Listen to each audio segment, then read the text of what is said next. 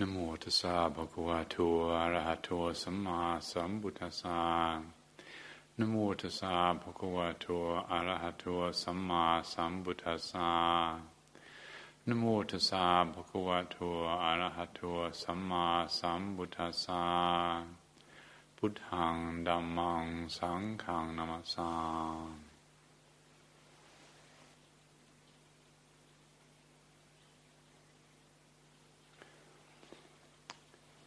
As Ajahn Abhinanda mentioned at the beginning of the meeting this evening, today was silent practice day here in the monastery, and it was very silent.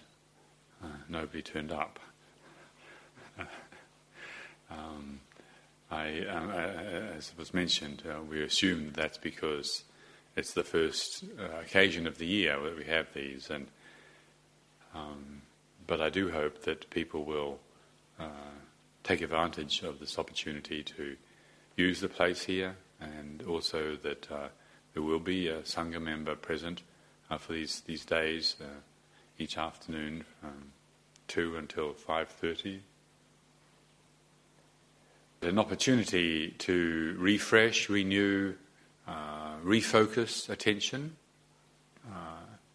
I think is really worth taking, and we're quite conscious about offering this to people in this area. We really want people to have an opportunity to remember what's important. There's so much of what we have to deal with in our lives is distracting, that we can forget the things that our hearts are really concerned about. So remembering the point, remembering the goal of our effort. We can use all energy on just getting by, reacting, coping, surviving. But in our more reflective moments, surely all of us recognise actually there are some real concerns. There's some things that we'd like to have settled before this life is over. And that is our goal. That's the goal of practice, is to settle those matters that need to be settled. And I was thinking about this this morning. Yesterday we came back, Ajahn Abhinanda, Ajahn Punya, myself came back from Amaravati. We'd been down south for 2 weeks, and somebody kindly took us to the train station, and on the way we got lost. Caroline took us to the train station, and we ended up in Luton Airport, which was not where we planned to go at all. We were supposed to be going to the Stevenage train station. And then we got to Stevenage, then we ended up roundabouts and going round in circles, and eventually we found where we were supposed to go, and it was in time to catch the train, so that was good. But I mentioned to Caroline how disoriented I was without having a satellite navigator, because in our car we have this nice sat-nav now, and it's regularly updated, and so it's a really reliable, most of the time, little bit of kit, and I've become rather fond of it. You really feel safe when you're heading off on a journey, just program in where you're going, and then there's voice, from time to time pops up and says, do this, do that, and it's very reassuring. And the evidence is it's reliable. And I was reflecting on this, and partly when I was talking to Caroline about it and saying, well, I've become dependent on the sat-nav, and part of me felt, well, that's not very good. You shouldn't become dependent on the sat-nav. Well, why not?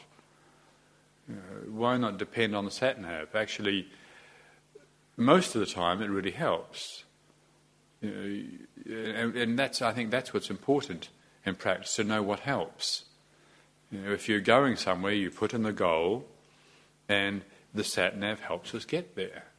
And in terms of our practice, if we're not clear about the goal, we're not clear about where we're going, that's unfortunate.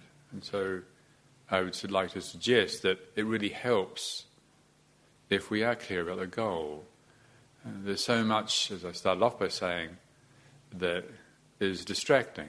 The sensory world, sight, sound, smells, taste, touches, and mental impressions can be really fascinating, can be really interesting, can be really exciting, but can also be an extravagant waste of time. I'm sure we've all experienced that. We get tired for no particular purpose. You end up exhausted and think, well, what was that for?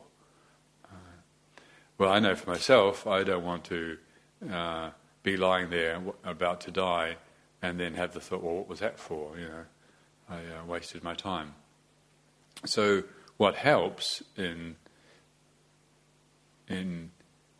cultivating the Buddha's path is to be clear about the goal, to reflect on this, to remind ourselves, to study, to listen, to consider, to inquire. If we're not confident about the goal, then to ask questions. Sometimes people are not confident about the goal. Sometimes people will tell you you're not supposed to have any goals. Well, if you head out in that nice car we've got out there, we've got a very nice car, we've got a very good satellite navigator, and you head out and you don't know where you're going, well, what's the point? Well, you might see a bit of scenery, and if that's the goal, well, that's okay. But if you really need to be going somewhere, that's not okay. And for us, we do really need to be going somewhere because we suffer. Where we need to be going is to the place of freedom from suffering. That's the goal. The Buddha realized this goal, he realized this place. He said he's walked this ancient path through the forest that nobody's been on for a very long time. The path's all overgrown and covered and obscured. And he's walked this path and he's found the goal. He's found that city, that place where there is complete freedom. In other words, the confusion and feelings of inadequacy, of pointlessness, of sadness, of limitation, all the feelings of limitation, all the feelings that limit us are not the goal. These are actually distractions. There's nothing wrong with them. The Buddha passed all sorts of scenery on his way to realizing the goal. He didn't say there's anything wrong with the scenery. In fact, he said the suffering was the means. Studying, investigating the suffering, looking at our experiences of life, the gladness and the sadness, the joy and the sorrow, the praise and the blame, the gain and the loss, the success and the failure, all the stuff of life is the field of investigation. But they're not the goal. And so if we know the goal is that place of freedom, that place where we really know who we are beyond any doubt, if we have a clear concept that that's what we're aiming for, then with that comes the confidence. And as with typing in the correct address to SatNav, you can just get on with the journey. Now, part of the problem of having a goal in spiritual life, it is true. Sometimes people get a goal and then they just keep focusing on the goal all the time, grasping the idea of the goal, the idea of enlightenment, or the idea of freedom, or the idea of our true identity. And that's like, as I think it was Sri Ramana Maharshi used to say, it's like getting on a train and carrying your suitcase. Once you're on the train, you can put your suitcase down. So if we have a clear orientation, if we're rightly directed, as it says in the Mangala Sutta, I think it's the second stanza, Atta Samapaniti, oneself rightly directed. If we're rightly directed and we have confidence in our direction, then we can pay more close attention to this. Then we can give our attention to this. But if we're not rightly directed or we're not confident about our direction, then a lot of our energy is dissipated. And somebody comes along and says something, and then we get, maybe they're right, maybe I'm wrong, or we just get distracted, as I said, by sensuality.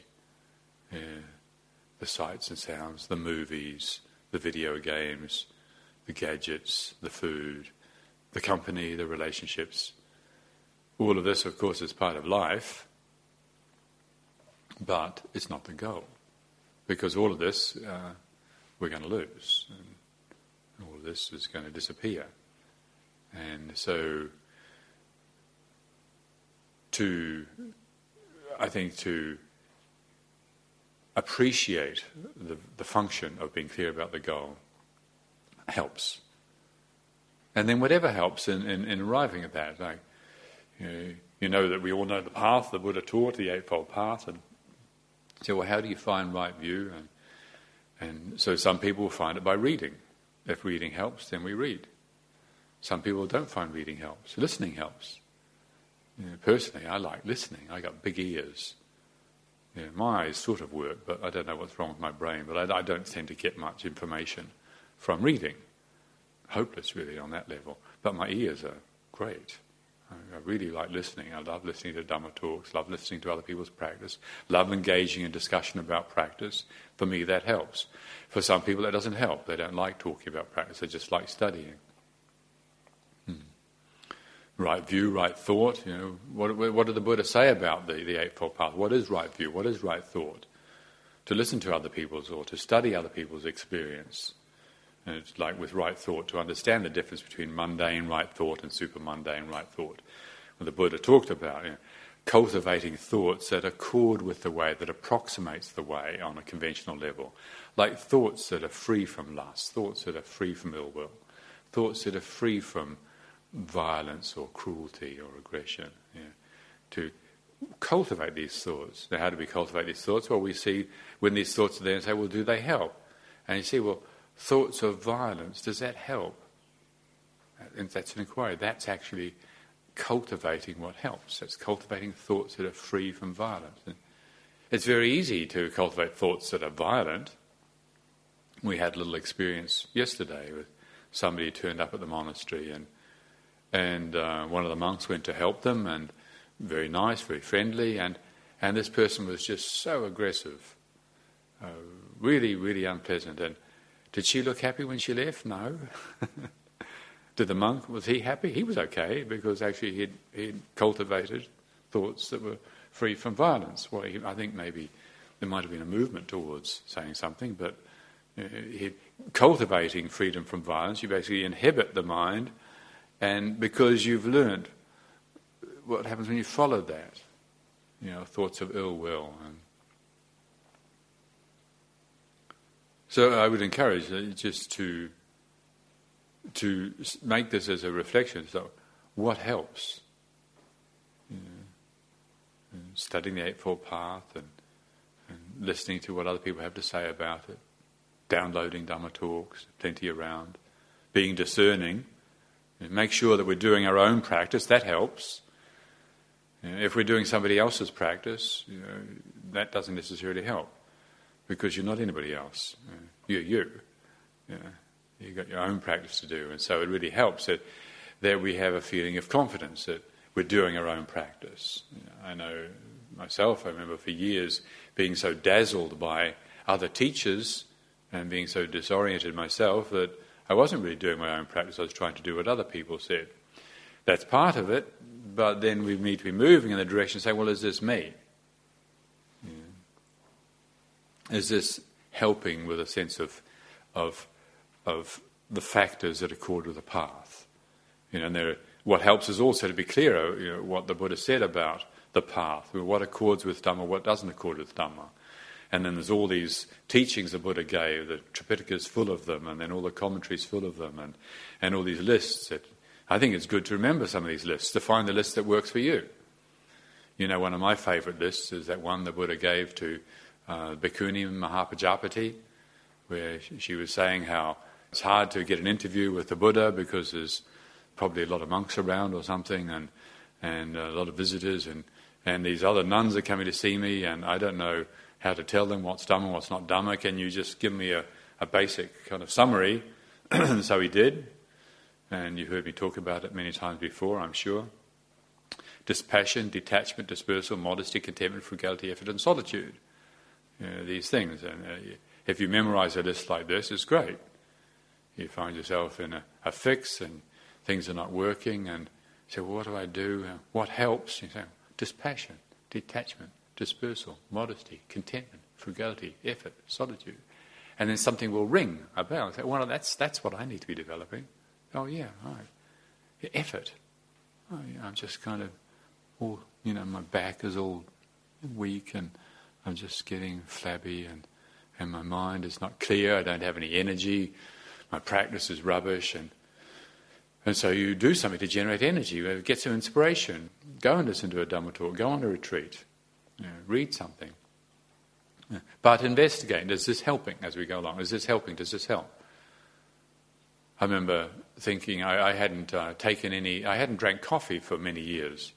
And then I was visiting with another monk friend and somebody gave me this cup of coffee. And I drank. I thought, well, this is good. This is very good. And so I really got into drinking coffee, good coffee, regularly, big cups. But after a little investigation and quite a few nights of unreasonable anxiety and no sleep and feeling very, very unsettled and very confused, I thought, no, this is not helping. So as we're checking to see what helps, we do, what really helps most, perhaps, besides right view, is right mindfulness, to really be exercising the sensitivity of attention that receives experience in the whole body-mind and has the capacity for investigating, to asking our own questions. That's what mindfulness does. It equips us, it puts us in the space where we can ask our own questions. It's like when your glasses are fixed, Okay, it doesn't make me enlightened, but at least I can now see clearly with my eyes. Likewise, if we don't have mindfulness, we might have all sorts of good ideas about practice. We might have loads of energy, might be keeping the precepts, might be doing right livelihood, might be doing very well on many levels. But if we don't have mindfulness, well, that doesn't help. And so, to remember, whatever we're doing, we investigate as we go along. You think something's helping your energy level, and you ask the question. Does it help? Somebody else comes along and tells you that you're practicing wrongly, and you start wobbling. Doubt comes up. Now there can be just a reaction to doubt and think, well, I shouldn't be doubting. And so you rush back and read your books and reassure yourself about the path of practice. And you do that. You might do that for years. You might do that for many years and become attached to books. Just like becoming attached to a sat-nav. It's good to use a sat-nav, in my opinion, if it's up to date and it's reliable. It's a very good tool. But if you become so attached to your sat-nav that you can't read a map, or that when you're lost you can't, like maybe the satellites, I don't know, the volcanic cloud means it's not functioning or something. So your sat-nav's not working and you can't get out of the car and ask somebody and have a conversation. Well, that's a problem. That's actually not a right relationship to the sat-nav. That relationship doesn't help. And so likewise, even with studying, we can go and study all the books about right view, read all the theory about meditation practice, but then when doubt comes up, if we're attached to our conceptual knowledge of practice, we're attached to other people's opinions about practice, that doesn't help. And what helps at that point? Well, there's a good question. What helps at that point when we're still having doubts, and after all these years, and you say, what helps? What might help in this case is to be agile. Maybe we become too rigid in our practice. Becoming rigid doesn't help. Maybe what helps is to become more agile and more flexible. Say, well, somebody else told me that I had to practice ardently and stay focused and get a teacher and stick with the teacher and stick with the way and don't change. And so, well, sometimes teachers are wrong. It might be true, but it might not be true. So being agile, that helps. Doesn't mean to say being sloppy or floppy or all over the place, or going to the spiritual supermarket, a little bit of this, a little bit of that, and not really going deeply into practice. That's something else. That doesn't help. But agility can really help. That when doubts come up and we're tired of going back to our books or tired of asking other people's opinions over and over again, what can help is to be able to be agile enough to let go of the way of practice we're familiar with, to turn and look at the doubt itself and ask the doubt, what is this about? What is this doubt? Where does it come from?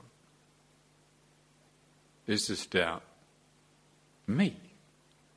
That's a good question. Because if this doubt was me, how could I be having a conversation with it? It's like with a body. If this body was me, well, I couldn't see it, could I? I mean, I can see this body.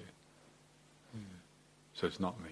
So investigation helps. And also a really good dose of modesty in that list the Buddha gave to Mahapajapati. Dispassion, detachment, dispersal, modesty, contentment. Sometimes the initial conviction and practice and the good feelings that come with finding something that gives us confidence can turn into rigidity. And so we keep investigating, we have mindfulness, we understand the goal as being complete freedom from suffering. The heartwood, as the Buddha talked about it, the heartwood. Not just the bark, not just the softwood, but the heartwood, to keep going, to keep getting deeper in our practice and moving towards the goal. So we've got the goal of practice is complete freedom from suffering. So if what we've got is some confidence and some good enough feelings, but we're still not free from suffering, well, we keep moving. And if there is modesty and there's humility, well, then we're not going to make the mistake of settling for just the good feeling that comes with that. The Buddha talks about even the supremely blissful feelings that come from jhanas. He says you don't even want to settle for that, those of you that have access to jhanas. That's not it either. So this evening I'd like to encourage everybody as you go about your daily life, to ask perhaps this question: what helps? I would suggest that having a clear concept, a clear feeling of being directed, or rightly directed, as the Buddha said, towards the goal helps. Okay. Thank you very much this evening for your attention.